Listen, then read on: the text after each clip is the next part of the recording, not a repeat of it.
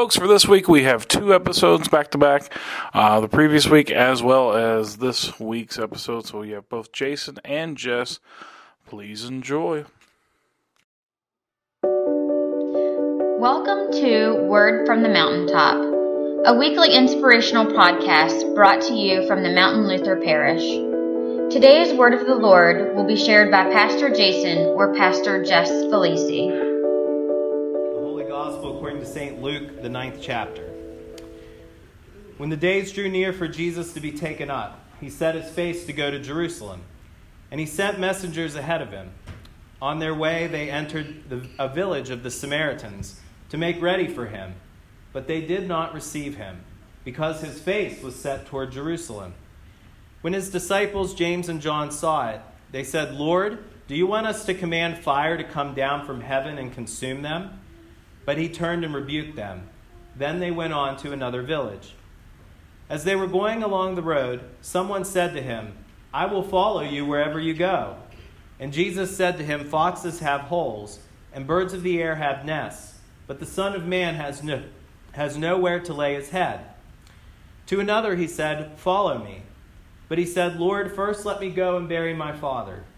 But Jesus said to him, "Let the dead bury their own dead, but as for you, go and proclaim the kingdom of God." Another said, "I will follow you, Lord, but let me first say farewell to those at my home." Jesus said to him, "No one who puts a hand to the plow and looks back is fit for the kingdom of God." This is the gospel of the Lord. I told everybody at Mount Hope that I'll have to keep the sermon interesting and engaging, more so than normal, because if you were like me, you were up at some point last night.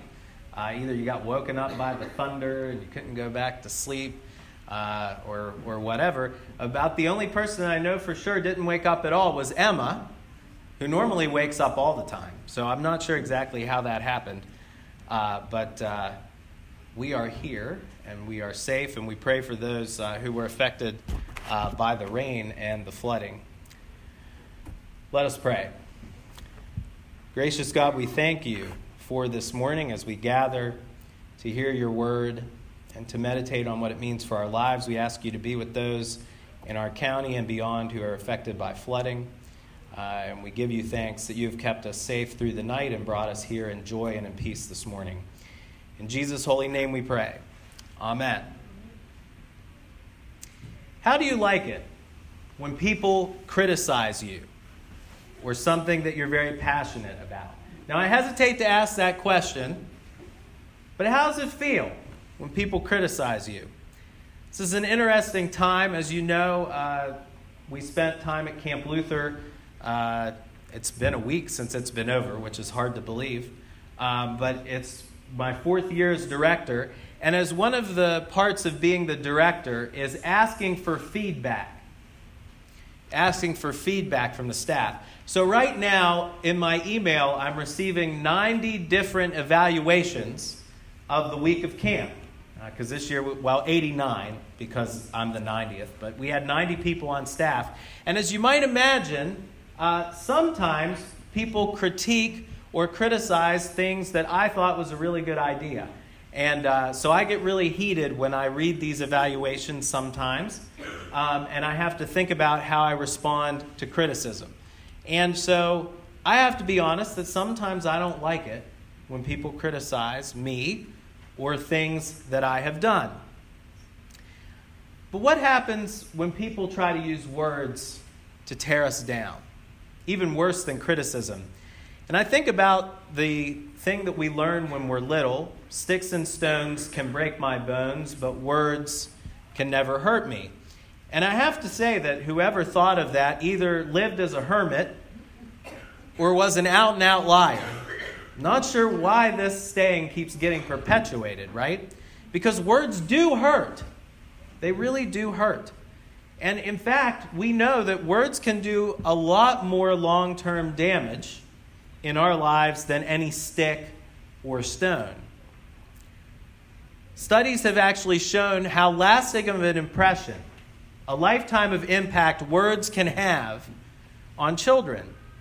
So children who receive constant criticisms about their looks or their brains or their abilities grow up believing those words that are thrown at them. And so some of us here this morning are spending our adulthood with the sounds of childhood taunts still haunting us. Dummy, fatso, geek, airhead, loser. Whatever was said to us as a child, that still echoes in our ears as adults. So what can we say then to those that use words to wound us? How should we handle our critics? How do we respond to criticism? What do we do when we're being bullied in word or in action? Should we take that to heart? Should we weigh its content? Should we ignore it? Should we let it roll off our back? Maybe fire back a critical volley of our own in return? Well, personally, if I had to be honest about it, I really do like that last option. And oftentimes I get in trouble for using it, right? This is the eye for an eye, tooth for a tooth method. And that's really tempting when criticism is being given to you and you want to give it right back. And I think that that's where we are nowadays, right? We live in this heated culture of criticism, where if we are critiqued, oftentimes before we think about it, we fire back. But the honest reality is, this is nothing new. It just seems magnified these days. Look at the disciples this morning in the gospel text, and you will see that even in the first century, we humans didn't really know what to do when criticism got out of hand. In the text this morning, Jesus turns and faces Jerusalem.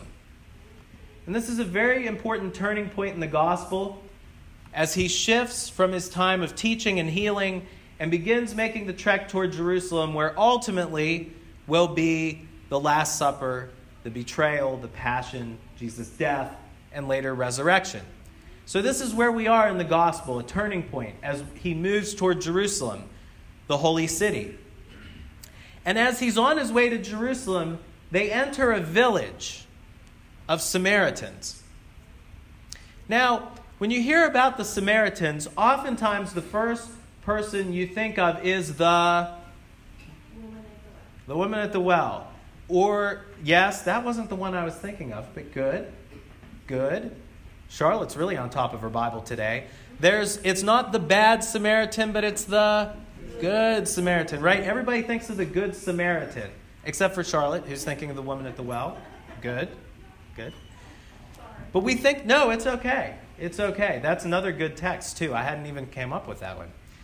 The Good Samaritan, that parable that we think about the Samaritans, and often it's this feel-good moment where we think about all the times in our life when we've been like the Samaritan, right?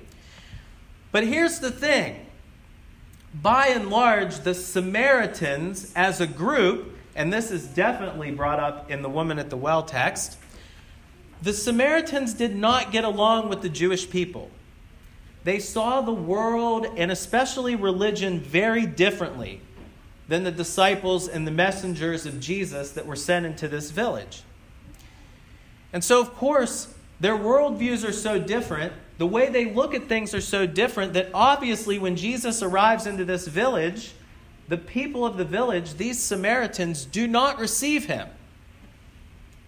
And in fact, they critique the message and the methods that Jesus and his messengers are using because they don't share the same understanding of God as the Samaritans do.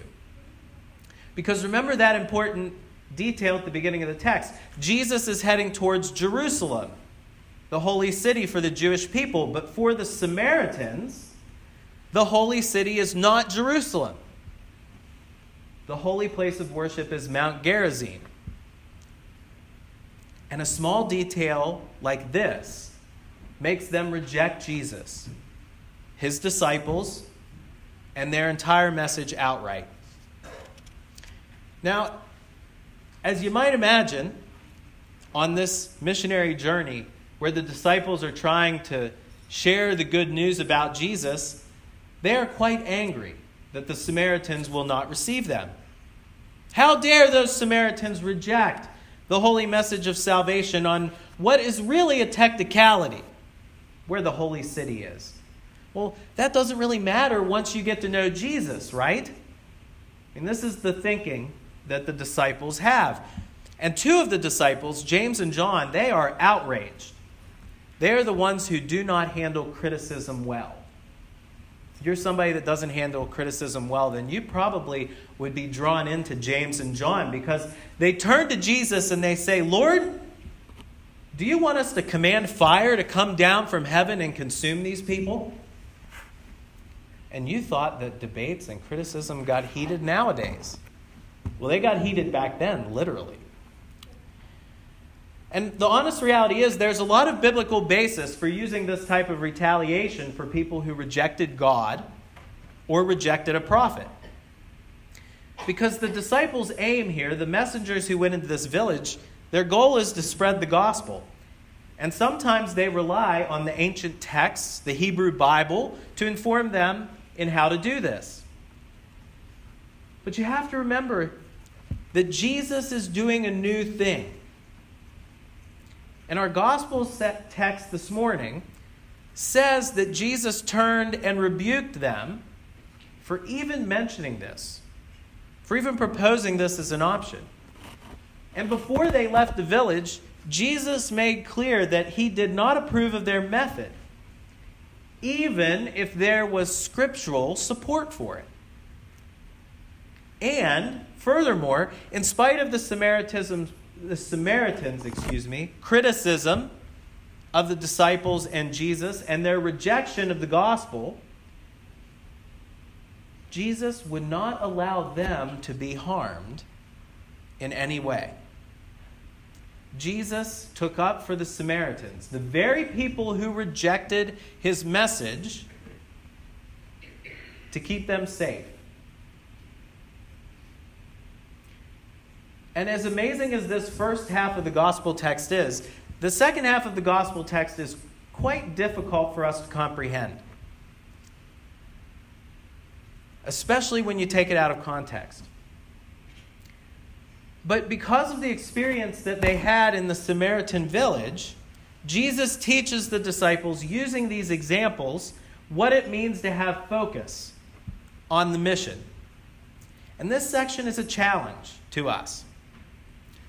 A man comes and says he'll follow Jesus, and Jesus says, well, if you follow me, there's not going to be much rest, there's not going to be a whole lot of comfort, and there's no place to hide from the criticism and the rejection that you will feel. And then Jesus turns and he calls another man to follow, and the man hesitates and asks, Jesus, before we go, can I go and bury my father? And there's a lot of debate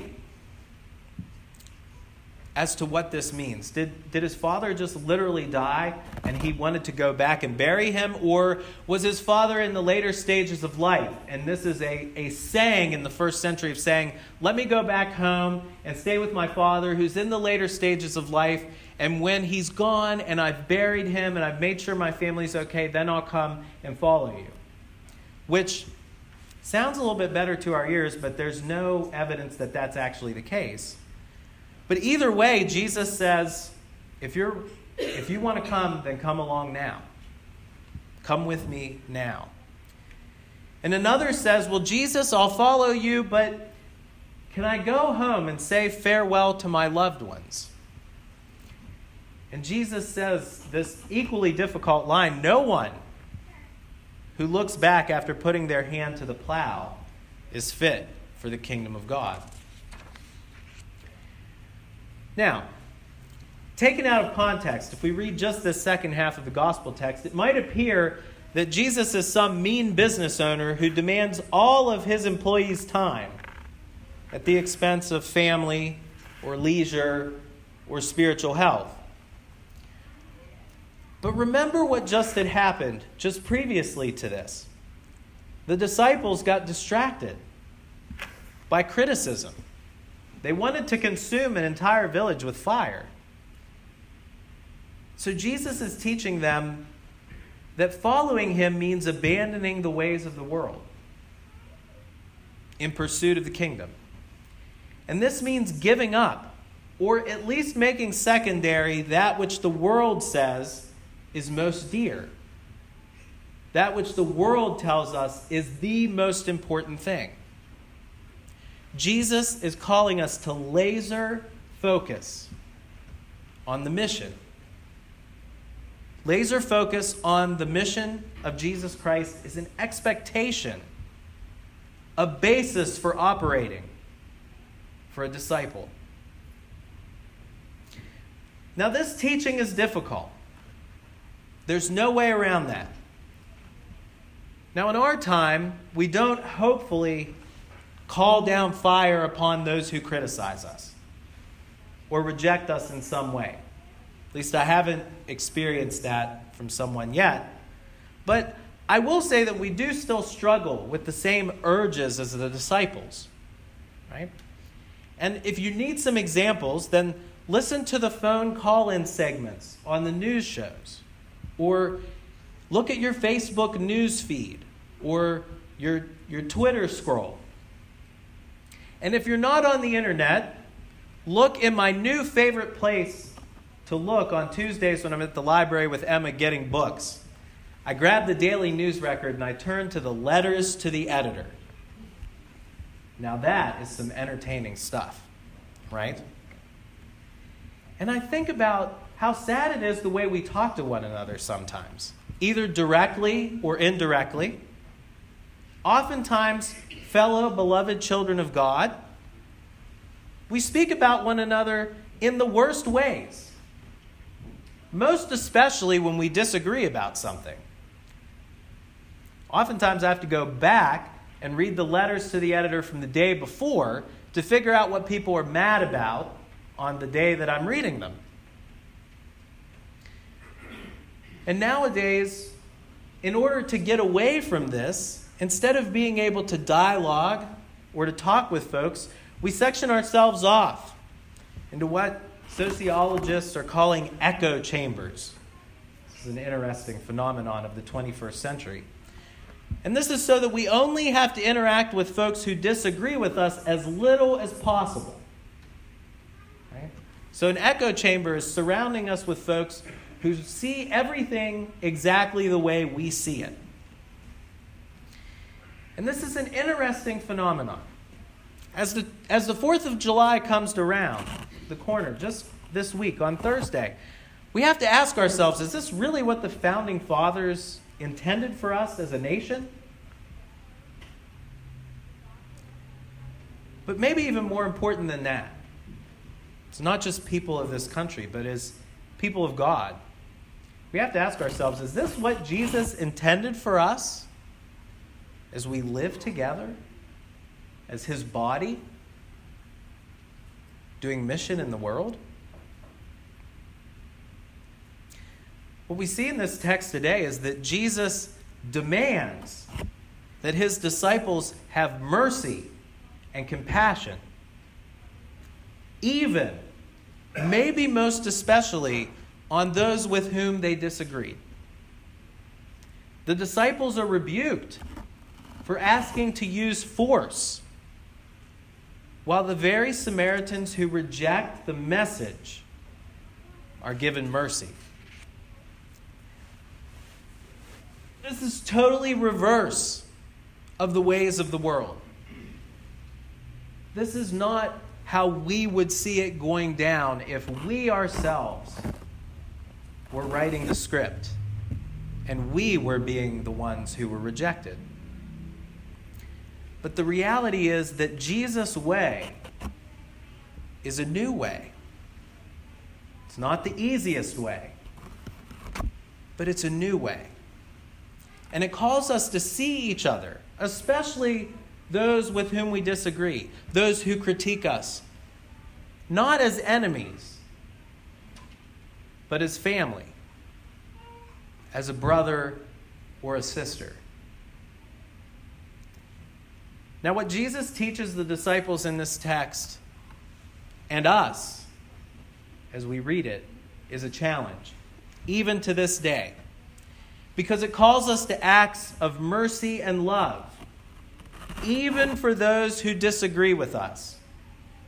those who criticize our actions, or those who reject our viewpoint. It was as hard to live this out in the first century, and it certainly is not any easier to do it today. But let us follow our Savior and default to love and mercy, even when it's the hardest thing to do. But know that we do it for the sake of Jesus, the one who called us to lay down the ways of this world to follow him in the way of the cross. Thanks be to God. Amen.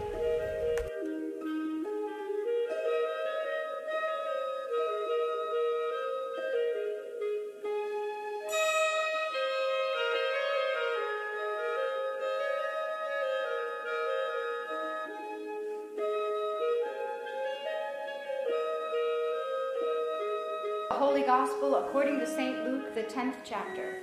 After this, the Lord appointed 70 others and sent them on ahead of him in pairs to every town and place where he himself intended to go. And he said to them, "The harvest is plentiful, but the laborers are few. Therefore ask that the Lord of the harvest will send out laborers into his harvest. Go on your way. See, I am sending you out like lambs into the midst of wolves. Carry no purse, no bag, no sandals, and greet no one on the road. Whatever house you enter, first say, 'Peace to this house.' And if anyone is there who shares in peace, your peace will rest on that person. But if not, it will return to you. Remain in the same house, eating and drinking whatever they provide, for the laborer deserves to be paid. Do not move about from house to house. Whenever you enter a town and its people welcome you, eat what is set before you. Cure the sick who are there and say to them, 'The kingdom of God has come near to you.' But whenever you enter a town and they do not welcome you, go out into its streets and say, 'Even the dust of your town that clings to our feet we wipe off in protest against you. Yet know this, the kingdom of God has come near. Whoever listens to you listens to me, and whoever rejects you rejects me, and whoever rejects me rejects the one who sent me.' The 70 returned with joy, saying, 'Lord, in your name even the demons submit to us.' He said to them, 'I watched Satan fall from heaven like a flash of lightning. See, I have given you authority to tread on snakes and scorpions and over all the power of the enemy, and nothing will hurt you. Nevertheless, do not rejoice at this, that the spirits submit to you, but rejoice that your names are written in heaven.'" This is the gospel of our Lord. Pray with me.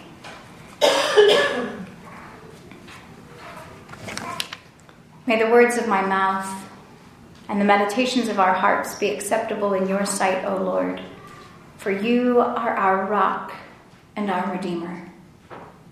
Amen.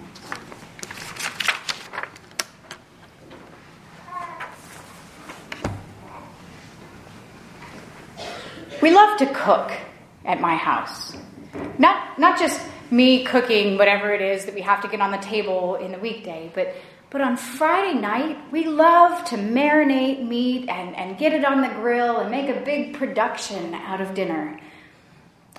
Our evenings after long days are usually spent watching some cooking show like Iron Chef or Chopped. We've learned all sorts of different techniques and ideas in the kitchen from watching shows like that. And we've gone on sometimes pretty wild culinary adventures, learning to eat things like Ethiopian food and Indian food. But we've also learned an important lesson in our kitchen. We oftentimes overcomplicate things. Alton Brown, a famous chef, tells the story of how this lesson was driven home for him. He'd been to culinary school and had worked with some of the world's top chefs, and he had trained with and befriended countless amazing cooks. And yet no one could make buttermilk biscuits like his grandma could. One day, after she had died, Alton Brown sat at the counter and worked his way through her recipe again, desperate for a taste of that buttery, flaky biscuit. He worked his way through ingredient by ingredient, and he pictured her making those biscuits. And it struck him for the first time. He had been making these biscuits as though he were a healthy, strong young chef. But when he began to mix the dough tenderly, as though his fingers were arthritic, like his grandmother's had been, he finally made the biscuits taste exactly like hers did. To this day, when he writes the recipe down for his grandmother's buttermilk biscuits, he lists arthritis in the ingredients. It's in my nature to overcomplicate things too. I make parties more elaborate than they need to be. I overpack for every trip we ever take, including just an overnight trip. I fret over every minor detail as though it's going to make a huge difference in anything we do. And I see this same quality in a fellow named Naaman. Now, maybe it's been a while since you've heard Naaman's story. Last week in our Old Testament lesson, we heard about Elijah choosing Elisha to be the prophet who follows in his shoes. Elijah took his mantle and laid it on the shoulders of Elisha in last week's reading. And just a few chapters later, after Elisha is named the prophet of Israel, this fellow Naaman comes along. His is a story that we often gloss right over in the Old Testament, but I think it's worth wallowing in this word a little bit this morning. You see, Naaman is a great and powerful commander in the army for the king of Aram. He is the kind of mighty and proud man that you would picture as in charge of troops. Except for one minor detail. Naaman came down with leprosy, a contagious and painful skin disease that would make him unclean and unfit for interacting in a community, let alone for commanding an army. Now, Naaman's wife had a slave, an Israelite girl who had been captured by the Aramean army. And this young girl said to Naaman's wife that he should go see the prophet in Samaria. And so Naaman clears it with the king of Aram, and he's sent out with all sorts of treasures, with an entire entourage of horses and chariots and slaves. But when Naaman arrives at the king of Israel's house, he tears his clothes, that king does, and he has a bit of a temper tantrum. You see, the king of Israel has a panic attack, wondering why the Aramean king would send Naaman to him. It felt most certainly like Aram was picking a fight with Israel in the hopes of starting a war, because who can fix leprosy? But Elisha, this newly appointed prophet, Elisha overhears this kerfuffle, and he goes to the king of Israel and he says, "Send Naaman to me. Tell him to come." And so Naaman and this entire entourage, horses and chariots and treasures, all make their way to the prophet Elisha's house.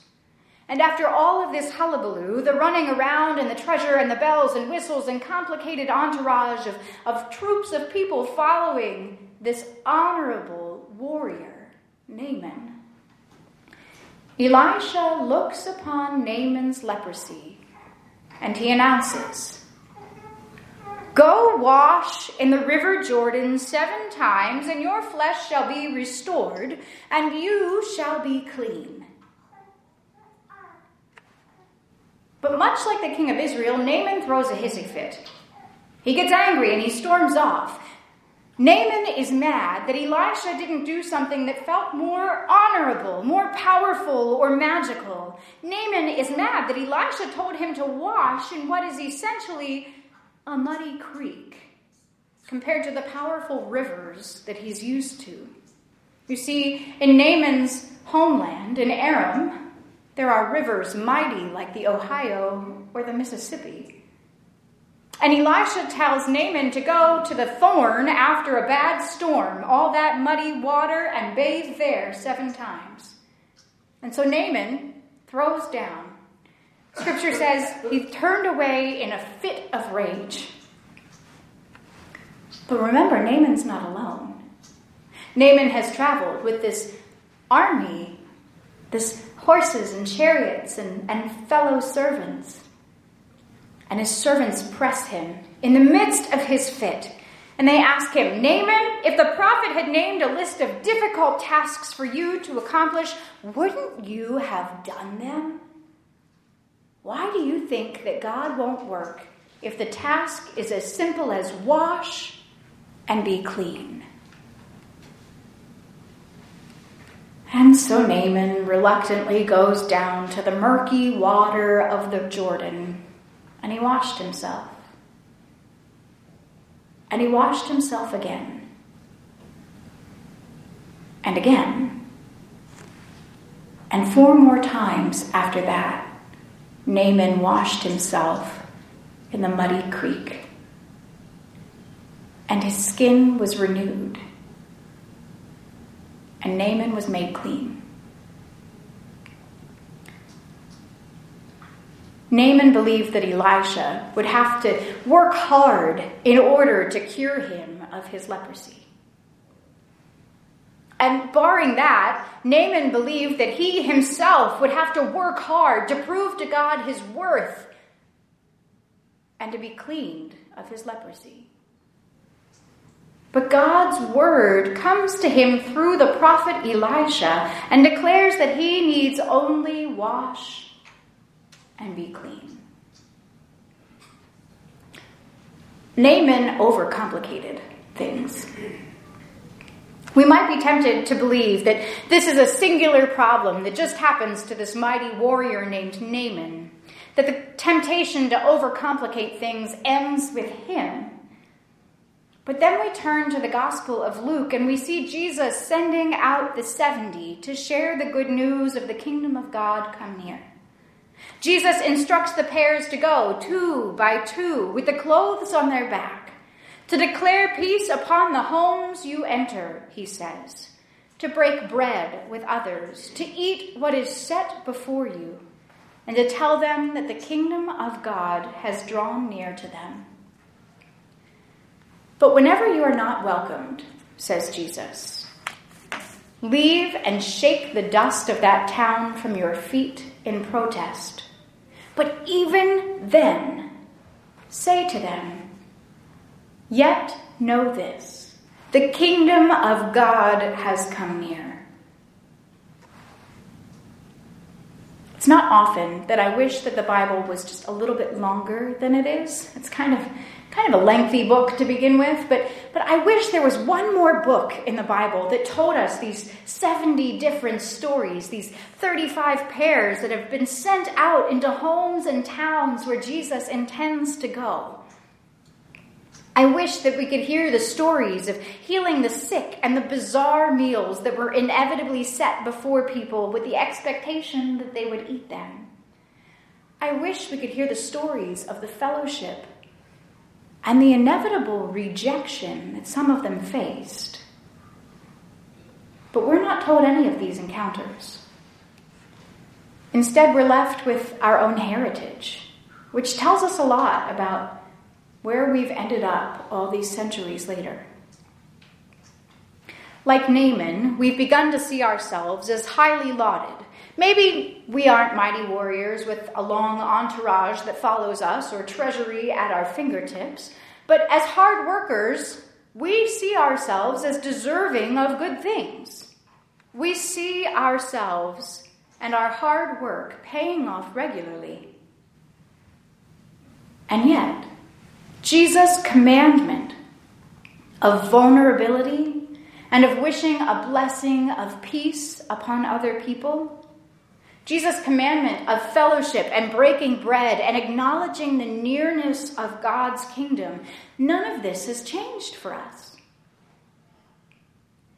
But we continue to overcomplicate things.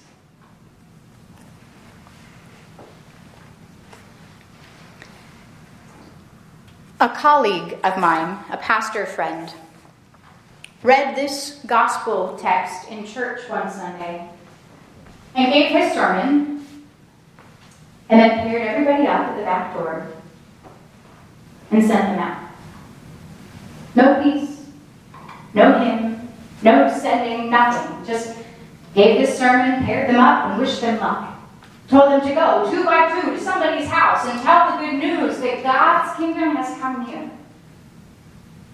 But you can imagine in a Lutheran church that their eyes were as big as dinner plates and their chins are scraping on the floor in stunned disbelief that this is really happening. And in that church, 2 people withdrew their membership. One person didn't come back for 6 months. And everybody else who had been at that service went home and ate lunch. They overcomplicated it. They were so overwhelmed with the idea of having to go to somebody's house and tell them about the good news that they couldn't do it. And so they dropped the ball.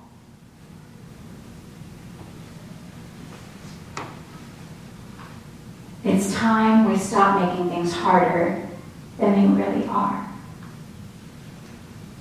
Sometimes the sharing of the good news means breaking bread with somebody and nudging to them and letting them know that God is close by. It's that easy. Sometimes being made well is as simple as being washed and believing that you are clean. Believing that the waters of your baptism have truly washed you of your sin.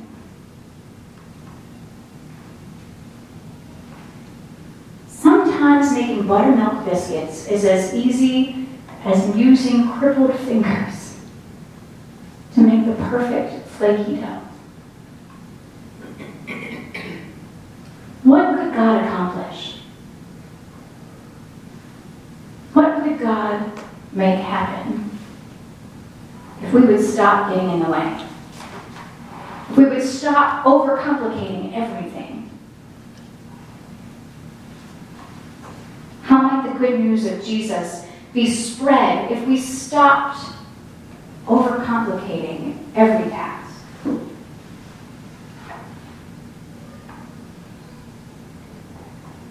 In the name of the Father, in the name of the Son, in the name of the Holy Spirit.